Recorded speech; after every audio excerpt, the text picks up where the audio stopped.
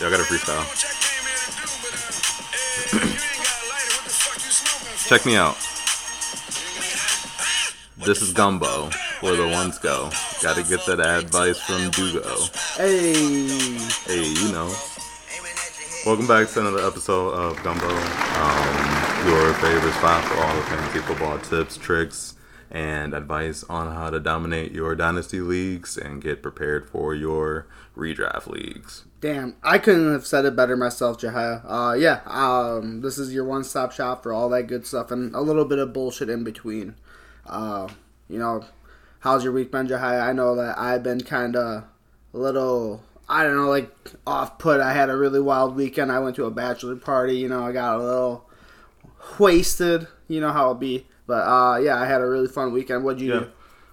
I don't remember. Yeah, that's fair, bro. Hey, that's how it goes, though. I honestly don't remember. I didn't even do anything crazy. I just don't remember what I did this weekend. That's crazy, dude. That's fair. I get that, though. I don't know. That could be from a combination of just, different stuff. But I think... Maybe you're just napping the whole weekend, you just don't remember it. That type. Probably is what happened. Probably. Hey, but we appreciate y'all tapping in. I want to jump into the episode, and me and Dugo were talking about some quarterbacks and fantasy football, in the NFL as well, that we think may be getting a little too much credit. Yeah, especially around the Twitter sphere, dude. Some of these things that come out. Sorry to cut you off, but no, we starting off with hate. Dude. I'm just being upfront and honest with the audience. I want them to know we come with peace, but we starting off with hate. Dog. So, this video that you had seen this morning that I had seen after you posted about it. Dude, the Daniel Jones, 15-yard, what do you want to call that, a post? Just fucking going out, open field, no defender, no pads. So, let me break it down for you guys at home who might not have seen the video. There was a video that dropped on the timeline, right? If you're on Twitter. I'd say maybe around 11 o'clock this morning. Mm-hmm. And it was a video of Daniel Jones in shorts, middle of a field, throwing routes. It's just him throwing to a receiver in shorts, and he throws him maybe a 15-yard post, like you said, or maybe a slant. But the pass was accurate, and the receiver caught it, and it was smooth. And somebody posted that because Daniel Jones threw a 15-yard slant, and it connected, and, I guess... I don't know. It looked swift. It looked smooth. It looked cool. That all of a sudden he just became, a 20 times better quarterback. Yeah, dude. I'm watching the video right now. It's at if you're on Twitter, it's at It's Clouts. It's just a video. Just it looks like he's trying to do him one of those RPOs. Mm-hmm. Does a little check off. Oh, I'm gonna pass it. And it just says Daniel Jones looks really good. With the shock face. Dude. This is shit that high school quarterbacks are doing. And they're probably making it look so much smoother because the wide receiver doesn't have to break off. And, I don't know, the wide receiver doesn't even look that comfortable with that throw either. He really doesn't, if you want to ask me. It's not right at his chest. He's honestly working to catch it. Yeah, he had to kind of reach up. Yeah. The ball was above the receiver's head. Facts. When he caught it. But he just has really long arms. He looked to be 6'4", 6'5". Yeah. So, I don't know, man. Like you said, we just come in with hate.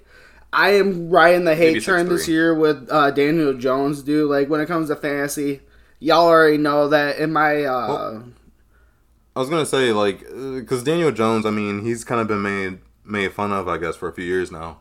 There's another guy who came out with a video earlier this season that people kind of ripped him on, and that was Tua. Yeah.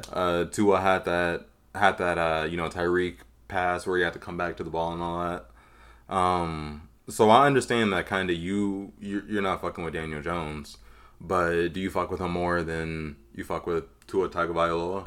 I would give him more upside than Tua for sure, or I would give Tua more upside for sure, just with his targets or around him and everything. I think he's set up for success as long as he can perform. Yeah. But the thing is I think that you have Teddy Bridgewater right behind him, and honestly, I think he's just as serviceable as an NFL quarterback. If you want to look at the scheme that Mike McDaniels is going to want to run, when it's low turnover rate, making sure that your receivers get the ball in the plays that they need to. like, if there's one thing that we know is neither of these guys really have, like, bombs for arms. Like, they have pretty mediocre arm strength, but they know how to get it there. Like, at least, like, on target. So what I'm getting at is if Tua can, perform, I would definitely give him more upside and possibly, like, towards, like, a QB 15 type production. Otherwise, like I said, I think Teddy, who has been known to produce regardless of where he is, I think he could step in and perform regardless, but I think he's kind of there to help coach up Tua a little bit and get him ready to get where he needs to be. So, like I was getting at before, like with Daniel Jones, I had him on our on our other league, and yeah, man, like I dropped him because I picked up another quarterback in our rookie draft this year. I picked up Malik Willis, so, had to get rid of a quarterback. I don't need 4 or 5, so I got rid of him. But, yeah, I have zero faith in Daniel Jones, honestly. I think he's going to have a better fantasy season than Tua is. You think so? Just because of that rushing upside that, is there. He can pop off for a good little 10-yard, 15-yard scamper once or twice a game. You're not wrong with that, but I think Tua has the same upside with that. Like, he's definitely an athlete as well. Mm-hmm. I think Daniel Jones is more likely to rush than Tua is. Possibly. I don't know. I guess I can't 100% commit to that. Like, I can't say that for certain because, like, there's been times when Daniel Jones has taken absolutely stupid-ass sacks when he could have ran. And there's times when Tua, he does the same stuff, but he's also, I believe, in a system now where he's going to be at least trusted a little bit more to do the right decision and at least have a little bit of, I don't know, like, say, hopefully, in, like, what they're going to do, and hopefully he's a little bit more comfortable with that. Mm-hmm. So that's just why I think that he's going to be a little bit more at ease this year and just a little bit more comfortable in the system rather than... I think when you look at Daniel Jones, I think his life must be hectic as hell right now because he's on the last year of his deal, getting a new head coach with that. And, when you look at the receiving weapons around him, it looks like a fucking circus. Yeah. So, I don't know, There's man. a lot going on. Other than, like, having, like, a healthy Saquon Barkley, which obviously that's great. But other than that, man, like, it's hard to think that Daniel Jones is going to be a more tenacious quarterback this year than Tua, especially with the weapons that Tua has. I think the Giants are my sleeper for the NFC this year. I'm trying to find a website online that'll let me bet on the Giants winning that division because I think that they drafted 2 potential gold jacket guys with, Kayvon Thibodeau and Evan Neal. So they finally got some security on that offensive line, and they went ahead and got themselves a star linebacker. So they're establishing the core. Those are the 2 first picks made by the new staff coming in over from Buffalo with Brian Daboll. Mm-hmm. And also, I think the Giants are, with them becoming a better team, with them maybe playing within a better system, and having that plethora of weapons, man, I think they could easily be a sleeper for the NFC, and I could see them making the playoffs this year. I think Daniel Jones may not be the answer, but they have to at least give him the year to decide whether or not they're going to spend important resources on finding a replacement. Because if you're going to go out and get a new running or a new quarterback, you're either going to break the bank or you're going to have to start trading a shit ton of picks. Well, it's hard for me to think that they're going to be the sleeper with Dallas and Philadelphia both being in that division. Like, I think everyone's going to be steamrolling the Commanders. Mm-hmm. But other than that, dude, like, being third in the East isn't going to get you anywhere, I don't think. The reason I think they're going to be first is because I don't believe in Carson Wentz in Washington. Right. The Cowboys made the worst offense, or the worst roster moves, because they let go of Amari Cooper. Yep. CeeDee Lamb gets a bunch of targets, but CeeDee Lamb historically has not been super efficient with all those targets. They're going to keep Michael Gallup, though, long term. Who's also hurt for the first month. Right, but they also drafted Jalen Tolbert and picked up James Washington. So we'll have to see what happens. Right. But I think that their offense takes a step back. We saw how Dak Prescott's QBR improved when Amari arrived in Dallas back in, I think it was 2019 or 2020. And so we'll see what happens with Dallas. And then I think the Eagles are going to be adjusting to a new offense to an extent. Well, Nick Sirianni, he's making that offense his own now because it's going to be his second year. Yeah. And I don't think there's going to be any sort of regression, especially with the assets that they've added with A.J. Brown, the draft that they had. I mean, the defense is going to be much better because they have Jordan Davis, I believe, is the lineman that they drafted out of Alabama. So that defensive line is going to be stellar as hell, which has always been the Achilles heel of the Eagles, it feels like. I feel like... So, I don't know, man. Like, I think... Well, other than the running back room, if we want to be real. But other than that, dude, like, I think that this Eagles team is ready to take flight. And I think that the Dallas Cowboys... You did not just say that. Yeah, I think the Dallas Cowboys are going to ring them up and they're going to bring them home as well. So I think out of those two, coming out of the East, I think those two will make the playoffs. I have no hope for the Giants making the playoffs this year, though. So, I didn't finish my reasoning, though. I'm sorry. Sorry to kick you off like that. Oh, well, with Philadelphia, I think that they have an adjustment period. They did not have a hot start last year, and they kind of barely snuck into the playoffs. They got in by like a game, maybe a half a game or something of the sorts. But yeah, nonetheless, so they did that. They made it. They made it. With a first-time head coach. What I think is... I think the Eagles just... have an adjustment. I don't know if Jalen Hurts takes those next steps that they want him to take. I think we saw him having a really good year last year. And I don't know how much better than that he is, because as underrated as he is, I don't think he's also a guy that... For fantasy, yeah, because he rushes. So we love him in fantasy. But in real NFL QB terms, the Eagles seem to want every excuse to get rid of him. I mean, they want to, yeah, and I mean, they have, I think, the resources to potentially get a quarterback next year. Yeah. But nonetheless, dude, like, he's going to be the quarterback this year. He is a dual-threat quarterback, and if he can produce, I don't see why they would utilize a pick on another quarterback. I think if they can just trust him, and just, if he can trust himself and the team around him, I think he could take this team to the playoffs. I don't know if he'll ever be truly a Super Bowl contending quarterback, but to get to the playoffs, I think that's good enough, at least for this team right now. I think the Eagles can make the playoffs, but they don't have to win the division to do that. Well, no, and I don't think that the Giants are going to be winning the division, though. Like, let's be honest, man. Is it going to be a steep climb up the mountain? You know, for sure. But I think the Giants have...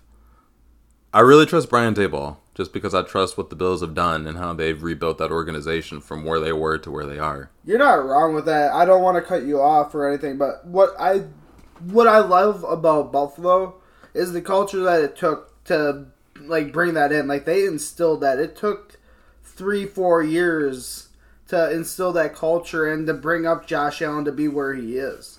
And so that's just why I'm not high on the situation right now. Don't get me wrong. The New York Giants could be huge down the road, and we could be talking about them being something different. But right now, as it stands, first year in the system, with the first draft, where it looks like they're just taking the building blocks. Like, they didn't make, like, any, like, huge splash trades in the draft. They didn't make any huge splash, you know, like, picks. Like, they took very conservative picks with, I mean, probably the two best available at the time with Evan Neal, like you had mentioned, in Thibodeau. Yeah. So, like, those are just really good building blocks. But I don't think those are going to take them over the edge this year to get to the playoffs. Especially with them missing Evan Ingram this year, who was the most probably viable receiving target on that team. And, I mean, yeah, they have Kadarius Toney, which is going to be huge going forward. But, dude, do you really think that they have everything that they need right now to make a push for the playoffs? I think so. The reason I say that That's bold. That's very bold. So Brian Daboll was with the Bills for quite a while. I think he came in with the regime. I'm blanking on the head coach there, but I think he's been there ever since. And like their first draft, they took Josh Allen. Yeah, so he's been with the Bills since 2018. Yeah, and that's when Shane McDermott came in. Oh. And yeah, that's when they drafted, I believe, Josh Allen, or maybe the year after. But like they really instilled that, and that's what I'm saying, man. Like it took years for them to get where the Chiefs are at right now, where it goes to they need to adjust overtime rules because of how crazy those games are. Yeah. Like, that's how crazy, like, that's how much of a transition it's been for the Bills to get where they are. Yeah. And that's just why I don't believe in them. Believe New in York the Giants. has a lot of, they have so much work to do, but. Yeah, especially right now, man. Like, at least, like, the Jets. Like, if you want to talk about a New York team, like, at least, like, the Jets. With Robert Saleh, like, at least, like, they have, like, the building blocks of at least a year under his reign to where I think they could possibly start being dangerous. But not in year one, man, especially with a rebuilding team like that. Let me ask you, speaking of dangerous, so the Giants have a bunch of weapons, you know, Kadarius Toney, Saquon, Kenny Golladay, all those guys. Yeah. The Cardinals are also one of those NFC teams, too, that are, you know, they're stacked on offense, so... I know we talk about DeAndre Hopkins. Yep. And we talk about Marquise Brown. Yep. And we talk about Kyler Murray and James Conner and Zach Ertz. But one guy who is getting, at least I feel like, significantly less love than he got last year was Rondale Moore, receiver on the Cardinals. Bro, you're not wrong with that, and I don't want to take him off pace because I would love to talk about him, but another person on that team that's gotten zero hype ever since the draft, Trey McBride. Yeah. I guess no one has talked about him, and I think that so with Zach Ertz there, is he going to be the splash of the season where he's just going to pop off? No. But he has probably the best teacher because he's still extremely athletic. He's been in the league. You know, like, I think Zach Ertz is going to be a great teacher for Trey McBride, and I think that next year, once they want to get off Zach Ertz's contract, I think Trey McBride, if you have him in your dynasty leagues, I think you guys have a diamond in the rough right now. Yeah. And, like, it's just gonna work. But let's go to Rondale Moore. Yeah, dude, like, that guy's crazy. I don't know what to think of him right now, though, just because, like you said, they just got Marquise Brown, Hollywood Brown. He does the same exact shit, dude. Like, that team is absolutely loaded right now. Yeah, they do. Dude, they do. When I look at them, their physique, everything, and what they do is exactly the same when it looks like not like with body-wise, but also on the field. Like, they're burners, or they go and do, like, those jet sweeps. Like, those are, like, their two-trick pony, which is amazing. Or, like, they'll do, like, a little, you know, like, screen. Like, those are the 2 or 3 things that they'll do, man. I think Rondale is a little bit more versatile because while Marquise Brown, for a good part of his on-field usage, he is playing outside. Right. He's, you know, the X or the Z. Yep. And, you know, he's out there playing wide, running down the field. He serves as a distraction as often as he serves as a downfield threat. Sure, yeah. And Rondale Moore is one of those guys to where, yeah, he can line up outside, but he can also line up inside and do it even better. Like in the slot and stuff like that? He's 5'7", he's 180, so he's like pretty thick. Yeah. Marquise Brown is 5'9", 170. He looks a little wiry. And the difference, I think, is that Rondale Moore is the perfect mismatch for the slot. Like, if you're asking me if Rondale Moore can play the slot better or if Marquise Brown can play the outside better, I'm going with Rondale Moore and where he's more likely to be and what he does better, which is playing in the slot and getting those mismatches against those, you know, outside linebackers and whatnot. Yeah, dude. Well, that's only, like, if they have, like, a mismatch like that. Like, if you can create a true mismatch, but, like, if you can have, like, a floating safety or, like, a third cornerback out there, like, just to jam Rondale Moore off the line, like, he just doesn't seem like he holds up against that. And so, I mean, obviously, it was just his first year last year, and they did invest some decent capital into him. So they're going to give him a decent amount of chances. But I just think with them going out and drafting someone like Hollywood Brown, who, yeah, like, it's Kyler Murray's best friend, and you want to make sure that your quarterback's happy. But I think Rondale Moore was there to serve that purpose. And now that they had to go out and, you know, gamble on Marquise Brown, I just think that they're going to have to give him every opportunity now to succeed rather than, you know, giving this guy, you know, every chance in the world. Like, I'm assuming right now Rondale Moore is probably on the trade block. Like, I would assume so, dog. So Rondale Moore is likely to fill in the position that Christian Kirk played last year, where he was, I don't want to call him a gadget guy, but he was used for all kinds of different stuff. Sure. And I think I read some stat to where Christian Kirk put up the third most yards from the slot in the entire NFL, which essentially means he was really, really good at that position. Mm-hmm. And so I think with D-Hop being out for the first 6 weeks, you got A.J. Green, you got Marquise Brown. Rondale Moore is going to operate primarily from that position. Mm-hmm. And him being able to almost be like a quick dump off that can break off for a large run with Kyler Murray next year, mm-hmm. especially as often as Kyler Murray scrambles and, contributes to those mismatches becoming even bigger mismatches. I think Rondale Moore just has a lot of, I don't know if you'd call it broken playability, street ball ability, but he'll get the ball in his hands in some unfavorable defensive predicaments, and he's gonna go ahead and do something with it. Mm-hmm. He's a breakaway guy, and when we get D-Hop back, then that'll hurt Rondale Moore. Literally, Rondale Moore will be hurt more in terms of usage, because when you think about guys, you're gonna have Marquise Brown on the outside, you're gonna have D-Hop on the outside, and then at some point in time, you're probably gonna want to play some AJ Green, right? Right. So now AJ Green is splitting time with Rondale. Which, I say all that to say, if you have Rondale Moore, you're sitting on him, he pops off sometime in the first 3 weeks, you probably got peak value, bro. Like, if you hold him until week 4 and he has a couple good games, that's peak Rondale Moore value. And obviously, you can wait out the AJ Green being in Arizona for potentially another year. Mm-hmm. But at that point, with Hollywood and D-Hop probably getting the majority of the snaps at receiver and them just shifting all their other guys in, I don't think Rondale sees a higher peak than what he sees in the first half of the season. So if you have Rondale, my advice to you, solely my advice, my name is Ja, appreciate you for listening, go ahead and shop out Rondale Moore if he has a couple good games to start off the year, because I think that his opportunity doesn't get any better than that. What do you think? Well, man, like, if he starts having good games and if he starts flowing within that system like you're saying, then I don't know why you would want to shop him. I mean, at some point, AJ Green is going to go away. If you're in a dynasty league, like, you're not going to split those reps, and he's in the second year of his 4-year deal. I'm assuming if he was a second-round pick, like I think. Mm-hmm. So, I don't know if you have to ship him off all that quickly if you think he has value. My biggest thing is I don't know if he's going to have that value in the first place for him to need to get shipped off in the second, third, fourth week. Like, I just don't know if it's going to happen. Like, I think your point is very valid with Christian Kirk having, like, the third amount of yards in the slot. Mm-hmm. Like, that's a huge stat if that's true. Like, I appreciate that because, yeah, then you have to look at who the third wide receiver is going to be. Mm-hmm. Because, obviously, they're going to be getting some of that. And I don't know about you, but it didn't seem like the Cardinals really looked at their line and made it any better this year. Yeah. So I think Kyler Murray's still going to be under fire when it comes to the offensive line.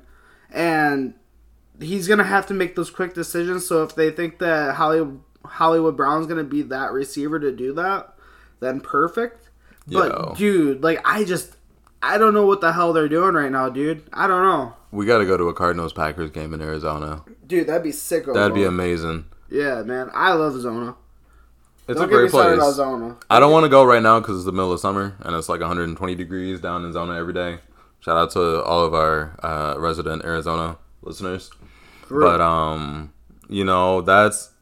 If you play in a league with maybe you play in a home league with all your buddies, mm-hmm. I feel like a destination draft is something that every fantasy football player should experience maybe at least once. At least once, dude, for sure. It sounds extreme and it sounds like a large investment. It sounds kind of crazy, but just having an excuse to go kick it with the boys for a weekend, kick it with the friends for a weekend, go draft your teams, you know what I'm saying? Go make it special, go play, round of golf or go do something to, like, affect your draft status. And the point of fantasy football is just to kind of bond mm-hmm. and hang out with the people you love and the people you respect. Make a little money on the side, too. But I feel like if you have a good destination draft and no matter what happens to your team, you leave that season kind of happy because at least you got that experience in, Yeah, man, exactly. And I think a great time like that, like if you do have like a destination draft and everything, I think especially like if you have like a league where you don't have much of like traditions or anything, you can start building those traditions there. Yeah. You can start establishing what like the penalty is going to be for last place in the league, and like everyone has to, like everyone can like be there to decide on that stuff. So it's like it's mm-hmm. a great bonding experience for everyone, which I mean, that's fantasy football, but a lot of y'all are here for the money. I'm here for it as well. I mean, we all love money, right? Love money and championships. That's what I'm here about. Gotta keep it a buck. Gotta keep it a bean. And another guy that I think is going to help you guys get to championships is Kyle Phillips. So he's a receiver out in Tennessee. But Traylon Burks, yeah, he is having a camp, and Kyle Phillips is also having one. He's somebody we actually kind of talked about before the draft, before we knew where he would land in the NFL. Mm-hmm. And we talked about liking him a little bit. You can go back to some earlier episodes. But I mean, do you think Kyle Phillips has that potential to kind of be a breakout receiver in terms of this 2022 draft class? Yeah, I think down the line, I think he definitely could be that. Is he going to be that in his first couple of years? Maybe not, just because I don't know if he's necessarily up to NFL speed. Mm-hmm. But one thing that everyone loved about him at college when he was coming out of UCLA was the third and Phillips that they kind of coined over there, you know? Yeah. Like, people really liked him. And for that, like, I think down the line, he could definitely be almost, I don't know, like Julian Edelman or, you know, Hunter Renfrow, you know, like people like that who typically play like the slot and are just, I don't know, they can just find the openings. I mean, you can put a lot of people within that category, like Devontae Adams, who it didn't matter when Aaron Rodgers was back in third and whatever, like he was looking for Adams, everyone knew it, but he just had that special ability to find that opening, you know? You know, and he's a big possession guy. He really is. Like, he's not extremely fast. I'm not sure exactly what his 40 was at the combine, but it was a 4.59. So, like, it's fast enough to be an NFL receiver. And 4.58, sorry. Yeah, dude, like, that's not bad at all. He has the ability to be a decent receiver in the NFL, especially with his hands and, like you said, his possession ability.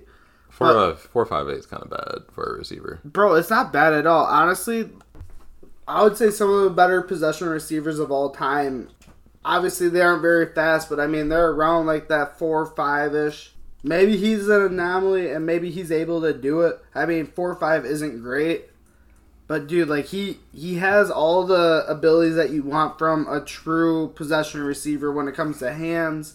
When it comes to abilities, like, he can take a hit, man. Like, when he's catching the ball, like, he has sticky hands. Yep. Like, that's what you want when it's third and crunch time, second and crunch time. Yo, like, when you need someone to get a good, like, catch and get out of bounds. Like, he's smart. So, I don't know, man. Like, I really like Kyle Phillips. So, I think down the line, I think that he definitely could be a huge impact guy for whatever team he is on, whether it's the Titans or anywhere else. Yeah, I like him a lot. I think that he's going to be a sleeper. He's a sleeper pick in rookie drafts this year, or was. And he's going to be someone you could get in like a 13th, 14th, 15th, maybe last round of the draft. That could provide value for kind of where you get him. So he's someone that I like a lot. I know we talked about him a ton. And Kyle Phillips is somebody that you guys should, at least put on your watch list. Yeah, I don't know if he's necessarily going to be needed in redraft leagues as of right now, just because, I mean, he's like a 4th or 5th round rookie. Not all the time do those guys pop off, especially receivers. Mm-hmm. So, I mean, like you said, have him on your watch list, but don't expect him to pop off. Mm-hmm. I mean, maybe down the line, like towards like, maybe championship weekend, something like that, you might need him to slide into like a wide receiver 3 for you or something, but I mean, don't put too much pressure on the guy in his first year. Yo, speaking of wide receiver 3s, no, I'm kidding. Terry McLaurin signed a fat contract, 3 years, $71 million. He's going to be one of the top 5 highest paid wide receivers in the NFL next year. Mm-hmm. And my man got paid, and he's only there for the next 3 years with the Washington Commanders. Yeah, man. Obviously, that's great that he got paid. He's going to hit camp. He's going to start practicing. Or he's going to go into training camp with Carson Wentz. Are you excited for Terry McLaurin, and where do you have him landing in terms of, fantasy receiver ranking? Man, I really like Terry McLaurin as a receiver and as a person. My biggest thing is that I don't trust his quarterback at all. And so with that, like, I put him almost, like, my high-end wide receiver 2, like... Okay. Or, like, I don't know, possibly borderline wide receiver 1. He's a nice 2. But, yeah, like, I would probably... Right now, like, I'm looking at, like, around... I don't know, like, I think 20 is probably his, like, floor. Like, he's going to get his targets. Like, he's the best wide receiver in that room regardless of whether you want to look at it as Jahan Dotson coming in as a first-round wide receiver. Terry McLaurin is the best wide receiver in that room and will be until he's gone. Like, he's great, man. He'll do absolutely everything for that team. Mm-hmm. Yep. I agree. I like Terry as a wide receiver, too. I think a lot of people put way too much hype into kind of, I guess, how old he was when he started popping off a couple years back. Mm-hmm. That's the thing within the Dynasty community that I try not to fall victim to too often. And that's kind of just, like, putting too much emphasis on age. Right. For your Dynasty team, you just want positions filled with a certain amount of production. Obviously, the age is nice if you never plan on trading or making moves or getting rid of that said player. Mm-hmm. But, you know, at the end of the day, man, just give me value. I don't care if they're 23 or 25. Right. They could even be damn near 30. Like, I have Keenan Allen right now, and I don't really see any slip of production. You could take Adam Thielen, for example. He's 30-something, 31, 32. Mm-hmm. But he's still a perennial wide receiver, too. Right. Why am I just taking a risk on some random wide receiver 3 who has maybe played a season in the NFL? I don't know if they're going to even get to wide receiver 12 or wide receiver 13. Right. So, like, why am I getting up this high-performing asset just because he's getting a little older? Obviously, there's a little bit of decline. But at the end of the day, man, if you want to win a championship, you just need to have production. Facts. Like, production over age any day for me. And Terry McLaurin is one of those guys to where he's going to be productive for the Commanders, and by the time he gets out of that contract, he might be up there in age a little bit. Well, dude, he's not even going to be 30 yet. He's going to be 29 by the time he needs to resign. That's, in fantasy terms, we look at 29-year-olds like they're damn near retired. Dude, nah, dude. Devontae Adams, he's 29 right now, and that's when Terry McLaurin is going to be resigning his contract. And everyone's looking at him like he's a god. Yes, Devontae Adams is also an anomaly, but regardless, he's great, and everyone else is thinking Terry McLaurin is going to be great. The guy's going to get paid again regardless of where he goes, which means he's going to keep seeing those receptions, or at least a decent amount of those receptions, which I think keeps him at least a viable fantasy option going forward into his 30s. Mm-hmm. I mean, Keenan Allen, like I just said, he's like 30 as well. And like I said, there's no real slope and decline with his performance. And he still has Mike Williams there, who's a really good wide receiver.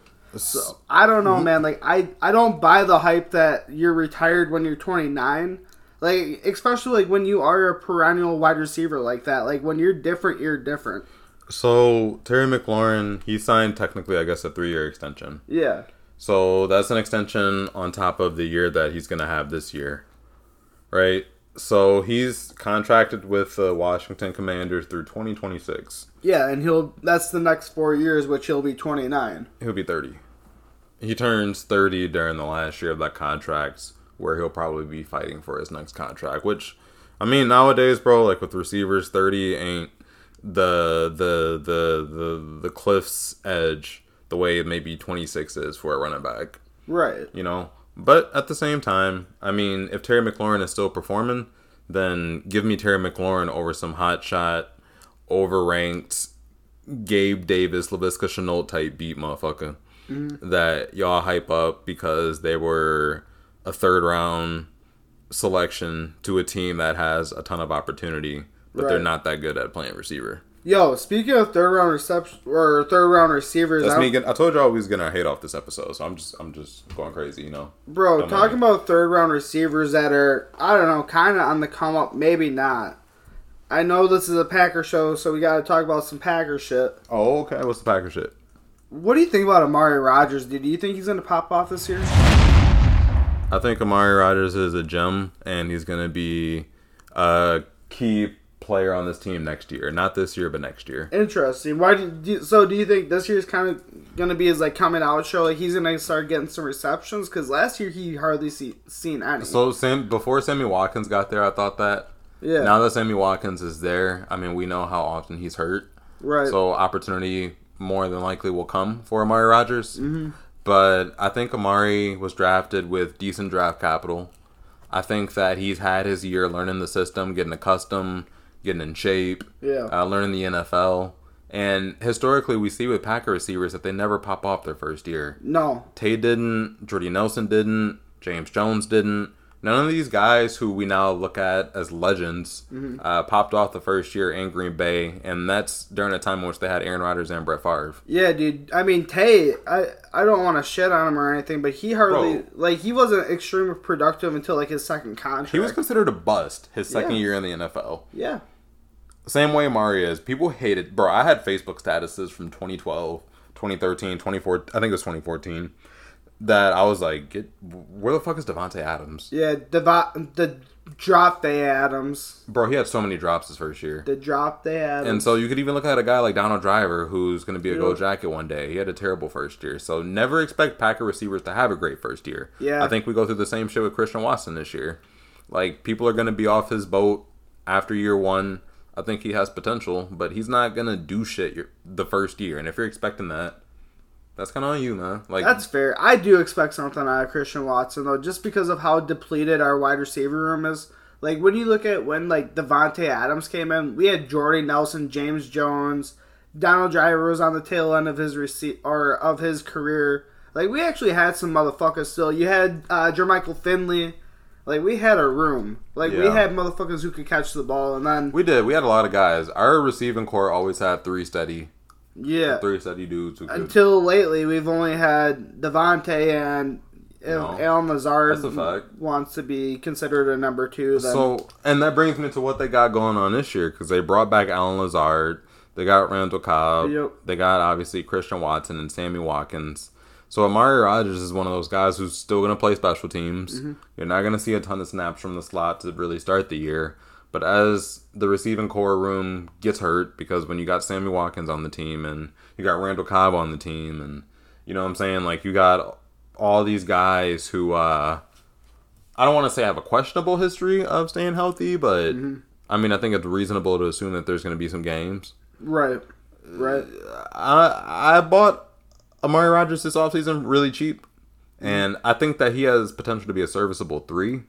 I think that a wide receiver 3 is probably his ceiling, but if he pops off as a serviceable 3, a nice flex some weeks, I mean, that's a lot better than what you got last year, in which my man didn't really do anything. Yeah, exactly. Well, I think once he comes into his own, I think he could definitely be a serviceable, just a lock flex. Mm-hmm. I think that's what he could really be for your team, which is...